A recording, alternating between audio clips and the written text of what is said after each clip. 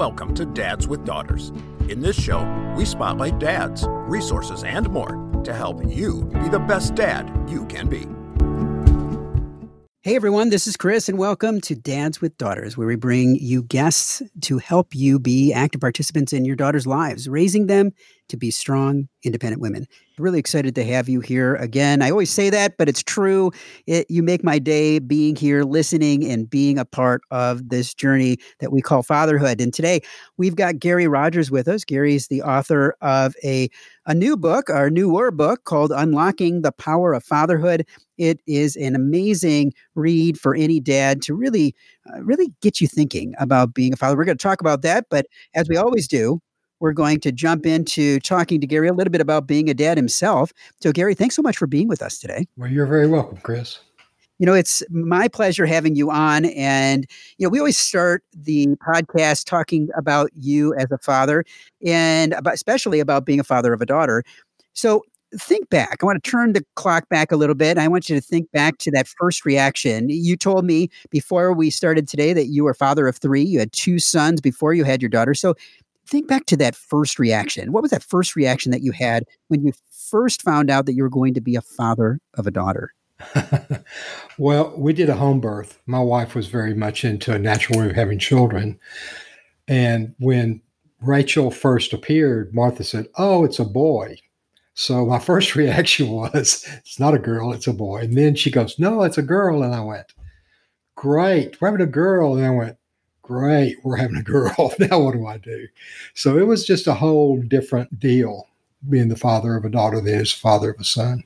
And the stakes are different. Some ways higher stakes, some ways not. If you think you're raising the same thing, you're really going to be in for a rude awakening. Now, you just mentioned that the stakes are different, and I think they are. Now, for you, you have adult children now. So talk to me a little bit about what was the hardest part of being a father to a daughter for yourself? You know, I think understanding her emotional makeup was different. I had to learn I couldn't talk to her like I talked to my two boys because it hurt her feelings deeper. I had to learn, for example, I say, I would just be joking with Rachel. I say, "You throw a ball just like a girl."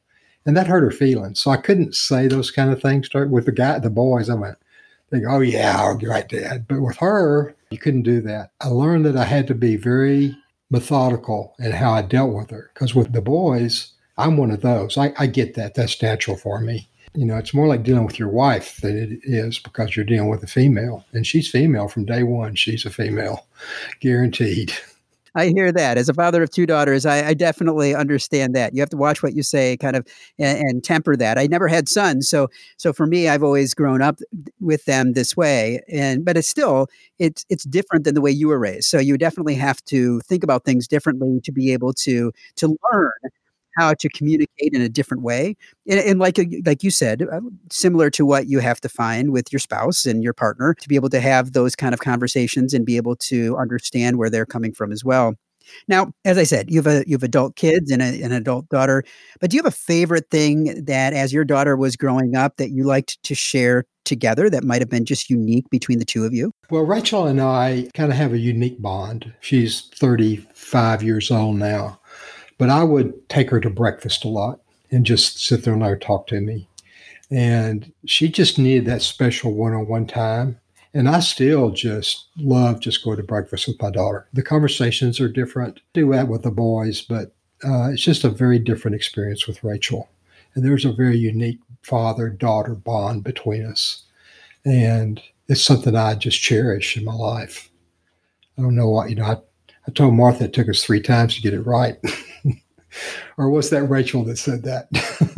But, it's just, it was a unique bond. She just liked going and doing things with me. So it was always fun being with her. Well, I really appreciate you sharing that. Now, I know that you had a new book that came out in September called Unlocking the Power of Fatherhood. And it's a really interesting topic because, in what we do in our Dads with Daughters community on Facebook is we talk a lot about toxic masculinity and talking about rethinking the way that we are raising our daughters. And your book really goes into a lot of that. But I want you to talk to me a little bit about what made you decide to write this book. What was it about this topic that resonated so much for you that you felt that you had a message that you needed to share and to start having people think differently about fatherhood? I think that it's a journey to write a book. I'm not an author by nature, but it's kind of a journey that started when I was a young man. I was raised in a very normal middle class family, a mother, a father. They did everything in the right order. They met each other, then they fell in love, and then they got married, and then they started having kids, and they didn't get that order. And we cause ourselves a phenomenal number of problems by getting all that out of sync, out of order. So, but I was raised in a small town on the Texas coast, raised in a small church, where I had my mom, my dad, and about 5 other surrogate fathers there to correct me if my dad wasn't around. It was a very nurturing childhood with boundaries and discipline. My dad was pretty clear on what the standards were and was pretty clear on what was going to happen if we didn't meet the standards. But I left home and left college. I was almost through with my bachelor's degree, and I moved to New York City and worked in the ghetto. And the ghetto is a fatherless society, basically because the welfare system almost forces that. And I saw for the first time what it was like for fathers to be absent in the lives of their children in a very dangerous and violent environment. So, and then as I went through life, and my wife have done a lot of things, and we've had marriage counseling groups and stuff in our home, and I've heard the stories that people tell, the horror stories that they tell of a bad father or the absent father not knowing their father. It was always the dad. The story, the deficit was always with the dad. And I just became convinced that we have a crisis on our hands, and that because I was as fortunate to have the father that I had a responsibility to share with what I was freely given with those who didn't. In essence, to fill the father-shaped holes in their souls. And there's a father-shaped hole in the soul of way too many of our people. So it really, Chris, became a passion to right a wrong that I thought needed to be righted. So you talked about the father-shaped hole that we all have in some way. Talk to me a little bit more about that. What does that look like? What does that mean to you? For someone that's listening right now that says, I don't know what that means. Tell me more about that and talk to that person.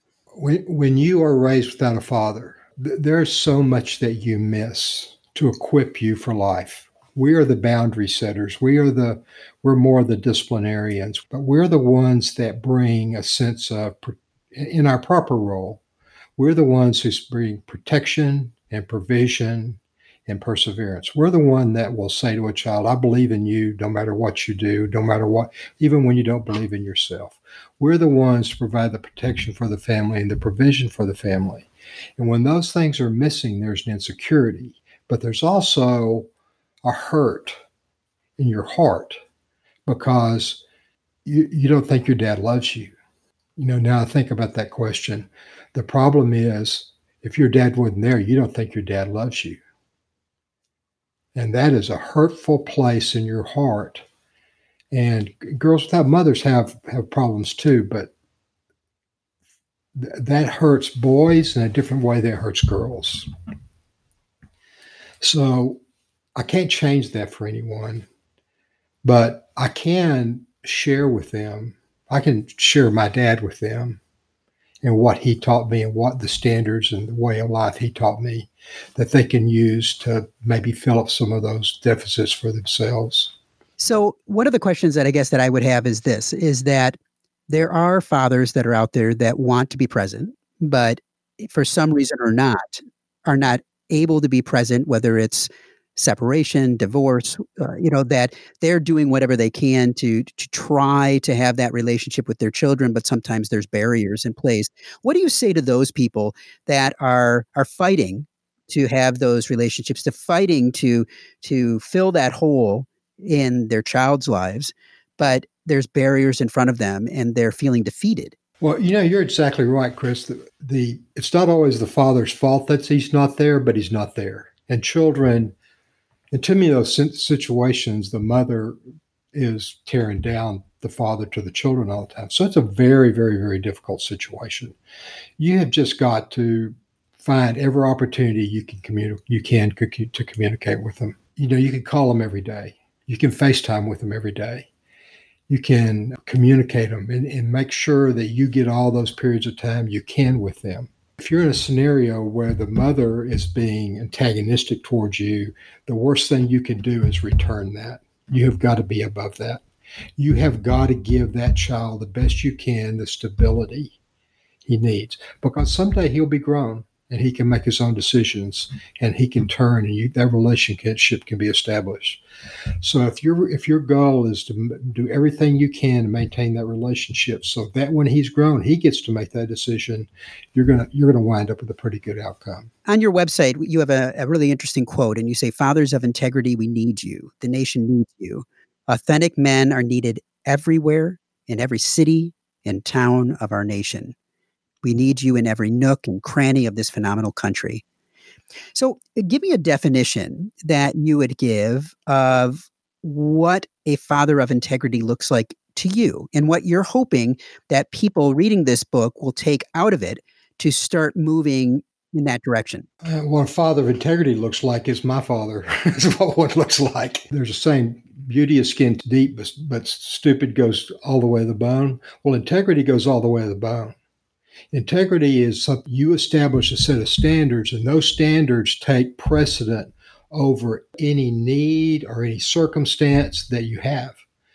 And so integrity is your commitment to doing the right thing, your commitment to being as interested in the needs of others as you are of yourself, not more, not less, but as committed to the needs of others than you are yourself. If it comes to where it costs you money that you don't have, if it comes to costing you inconvenience that you don't want to experience, your decision has always got to be based on a core set of beliefs and a core set of standards, and that's what integrity is. We see an appalling lack of that in the political arena today. It is the outcome that's important, not the process you went through. So, integrity just has to be something you are, and you have to decide what your standards are. And those standards need to be always applied, and they're not circumstantial. They're not based on circumstance.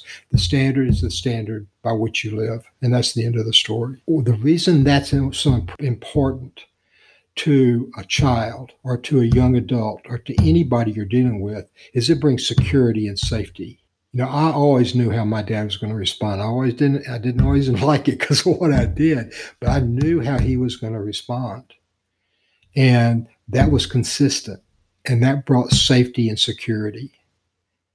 It also brings with it a great deal of benefit for your children because they grow up understanding standards and understanding character. I think that a lot of books, a lot of people, a lot of experts in the field of parenting would always say that consistency is key. And I think that you just said that as well, that you have to have consistent standards to be able to be like your father, that you knew exactly how he was going to react. You knew exactly what he was going to say. You might not have liked it, but you knew that he was going to be consistent in that. And that whether that consistency comes to always being there, being present, being engaged, being active, those are all things that we talk about here on this show that are so important for dads with daughters to be, but really dads with any kids to be able to be there, to be engaged, you might not always know what the heck your kids are talking about or know what the heck the kids are doing or, and especially as they go through different phases and different likes and different interests, but you have to jump in. You got to jump in and you got to be there. You got to try it. You got to be willing to get out of your own comfort zone to be able to be the man that you want to be and the man that your kids want to be. So now, Gary, are there specific takeaways that you're hoping that anyone that is reading this book will take out of it, or things that someone can, by reading this book, that they can start making incremental changes from day one, that they can start to move in a new direction? There is a strong chapter. It actually falls exactly in the middle of the book called The Measure of a Man. And it's a list of the qualities of what a man is, and things like resolve and integrity and selflessness, those kind of things. So I would encourage men, the core message is the message of purpose. And we all are born with a purpose. The gender we're born with has something to do with that purpose, by the way, but we're all created with a purpose in mind. And finding that purpose, or you could call it your destiny, finding your purpose or destiny is the crucial path in living a life of substance and a life of importance and accomplishment. Your highest purpose is almost always on the other side of your greatest challenge. And the book opens with the story of my dad, who had polio as a child. His right leg was totally paralyzed. The doctor said he'd never walk. Well, his parents decided for him that wasn't going to be the truth. They wanted to put braces on his legs, and they made that decision for him. But it created in him a drive to overcome that huge obstacle in his life to do what he wanted to do. And so when we fail, it's not a disqualifier. Failure is the greatest teacher. It's not a bad thing. It's actually a pretty good thing. But there is a purpose for which we're created. And when we choose to walk through those storms, it's a transformative event in our lives. It transforms us into the person we need to be to accomplish the purpose for which we're created. And we have to go through those things, and we have to persevere if we want to achieve our highest purpose. And that is probably the singular and most important message in this book, because it saves us from victimization and leads to a life of sovereignty. So if there's one thing you take away from the book is you can be, all your listeners, you can be, no matter what the circumstances are, you can be everything you were intended to be. No matter your mistakes, no matter your shortcomings, no matter what you've done, no matter what's happened to you, you can be everything you were intended to be if you will persevere into the end. Well, if a father came to you and said, I'm struggling, I don't know what that purpose for myself is. I know I want to be a great dad, but I don't know what my purpose is outside of that. What would you say to them? And how would you kind of mentor them to moving and finding that path for themselves? Well, first I tell them it's a journey. It's a long journey. It's not a sprint. It's a marathon, is what I would tell them. I would tell them to find themselves a quiet place that they can go to every morning.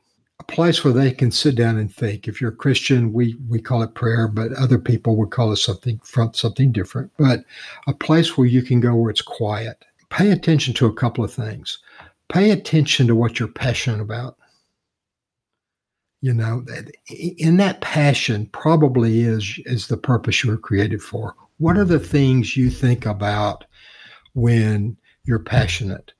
Think about the things you've done that you're ashamed of.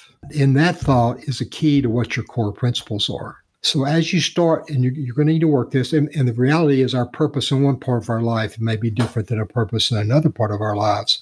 But as you develop those passions and those core, understanding your core values, and you will find that circumstances start presenting themselves where you can walk into those passions. That's what I would say to do. That's how I think this message is my greatest purpose in life.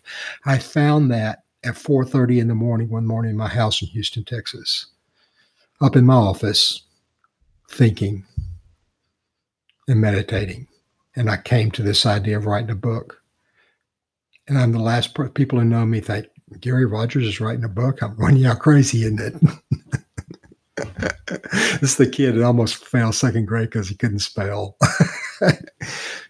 So that's what I would say. And then I would say find some men, a small group of men that you can be in a kind of an accountability relationship with. People you can trust to like you and love you, but also you can trust to tell you when you're out of line. And start bouncing those ideas off of them. The more counsel we have, plans fail for lack of counsel.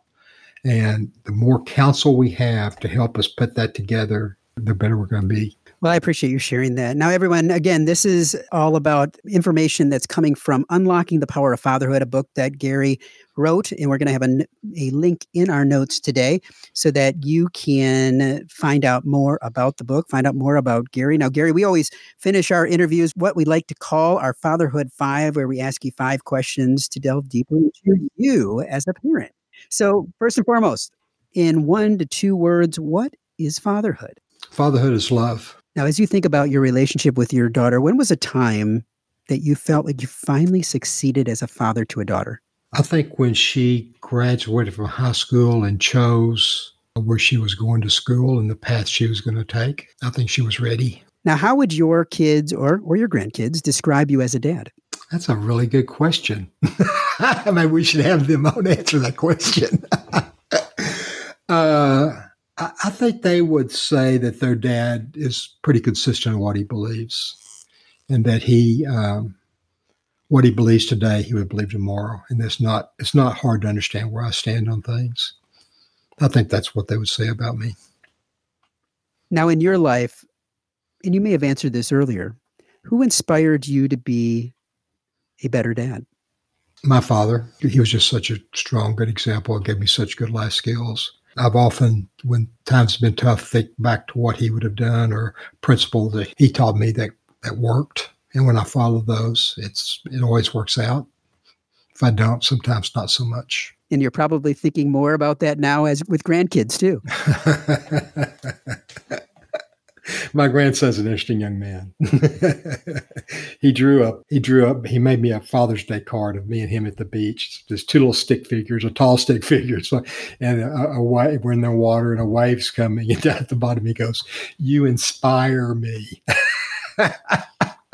Which is hilarious from a 9-year-old. That is funny. He's an interesting kid. Now, you've given a lot of advice to dads today, but let's think about specifically dads to daughters. What advice would you give to other dads with daughters? Take your daughter out on a date every week by herself. If you have 3 girls, you're going to have 3 dates. Take your daughter out on a date every week or 2 weeks or whatever it works. But every day, spend some time sitting down with that child alone and just talking for a few minutes. A boy needs to know that their fathers respect them. A girl needs to know that their father loves them. But that's a basic difference. So spending just a little time with that girl every day where she has your undivided attention. Take them to breakfast. It's a good deal.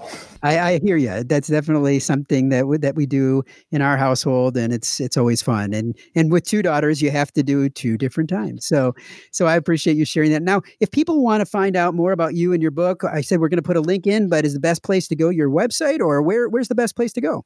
Best place is to go to the website. I think we have just about everything there. I think it's a pretty good website. So I think that's the best way to go. And that's at rethinkingfatherhood.com. Send me an email if you need someone for a speaking gig or whatever you need to do. Just go there and we'll take care of you. That sounds great. And I truly appreciate you being here, sharing all of this with us. And I encourage everyone to check out this book because it definitely sounds like it will be one that will transform the lives of so many. So Gary, thanks so much for being on today. You're welcome. Thank you, Chris. If you've enjoyed today's episode of the Dads with Daughters podcast, we invite you to check out the Fatherhood Insider. The Fatherhood Insider is the essential resource for any dad that wants to be the best dad that he can be. We know that no child comes with an instruction manual, and most dads are figuring it out as they go along. And the Fatherhood Insider is full of resources and information that will up your game on fatherhood. Through our extensive course library, interactive forum, step-by-step roadmaps, and more, you will engage and learn with experts, but more importantly, dads like you. So check it out at fatheringtogether.org. If you are a father of a daughter and have not yet joined the Dads with Daughters Facebook community, there's a link in the notes today. Dads with Daughters is a program of Fathering Together. Find out more at fatheringtogether.org. We look forward to having you back for another great guest next week, all geared to helping you raise strong, empowered daughters and be the best dad that you can be. We're all in the same boat, and it's full of tiny screaming passengers. We spend the time, we give the lessons, we make the meals, we buy them presents. Bring your A game, 'cause those kids are growing fast. The time goes by just like a dynamite blast. Calling astronauts and firemen, carpenters and muscle men. Get out and be the world to them. Be the best dad you can be. be the best dad you can be.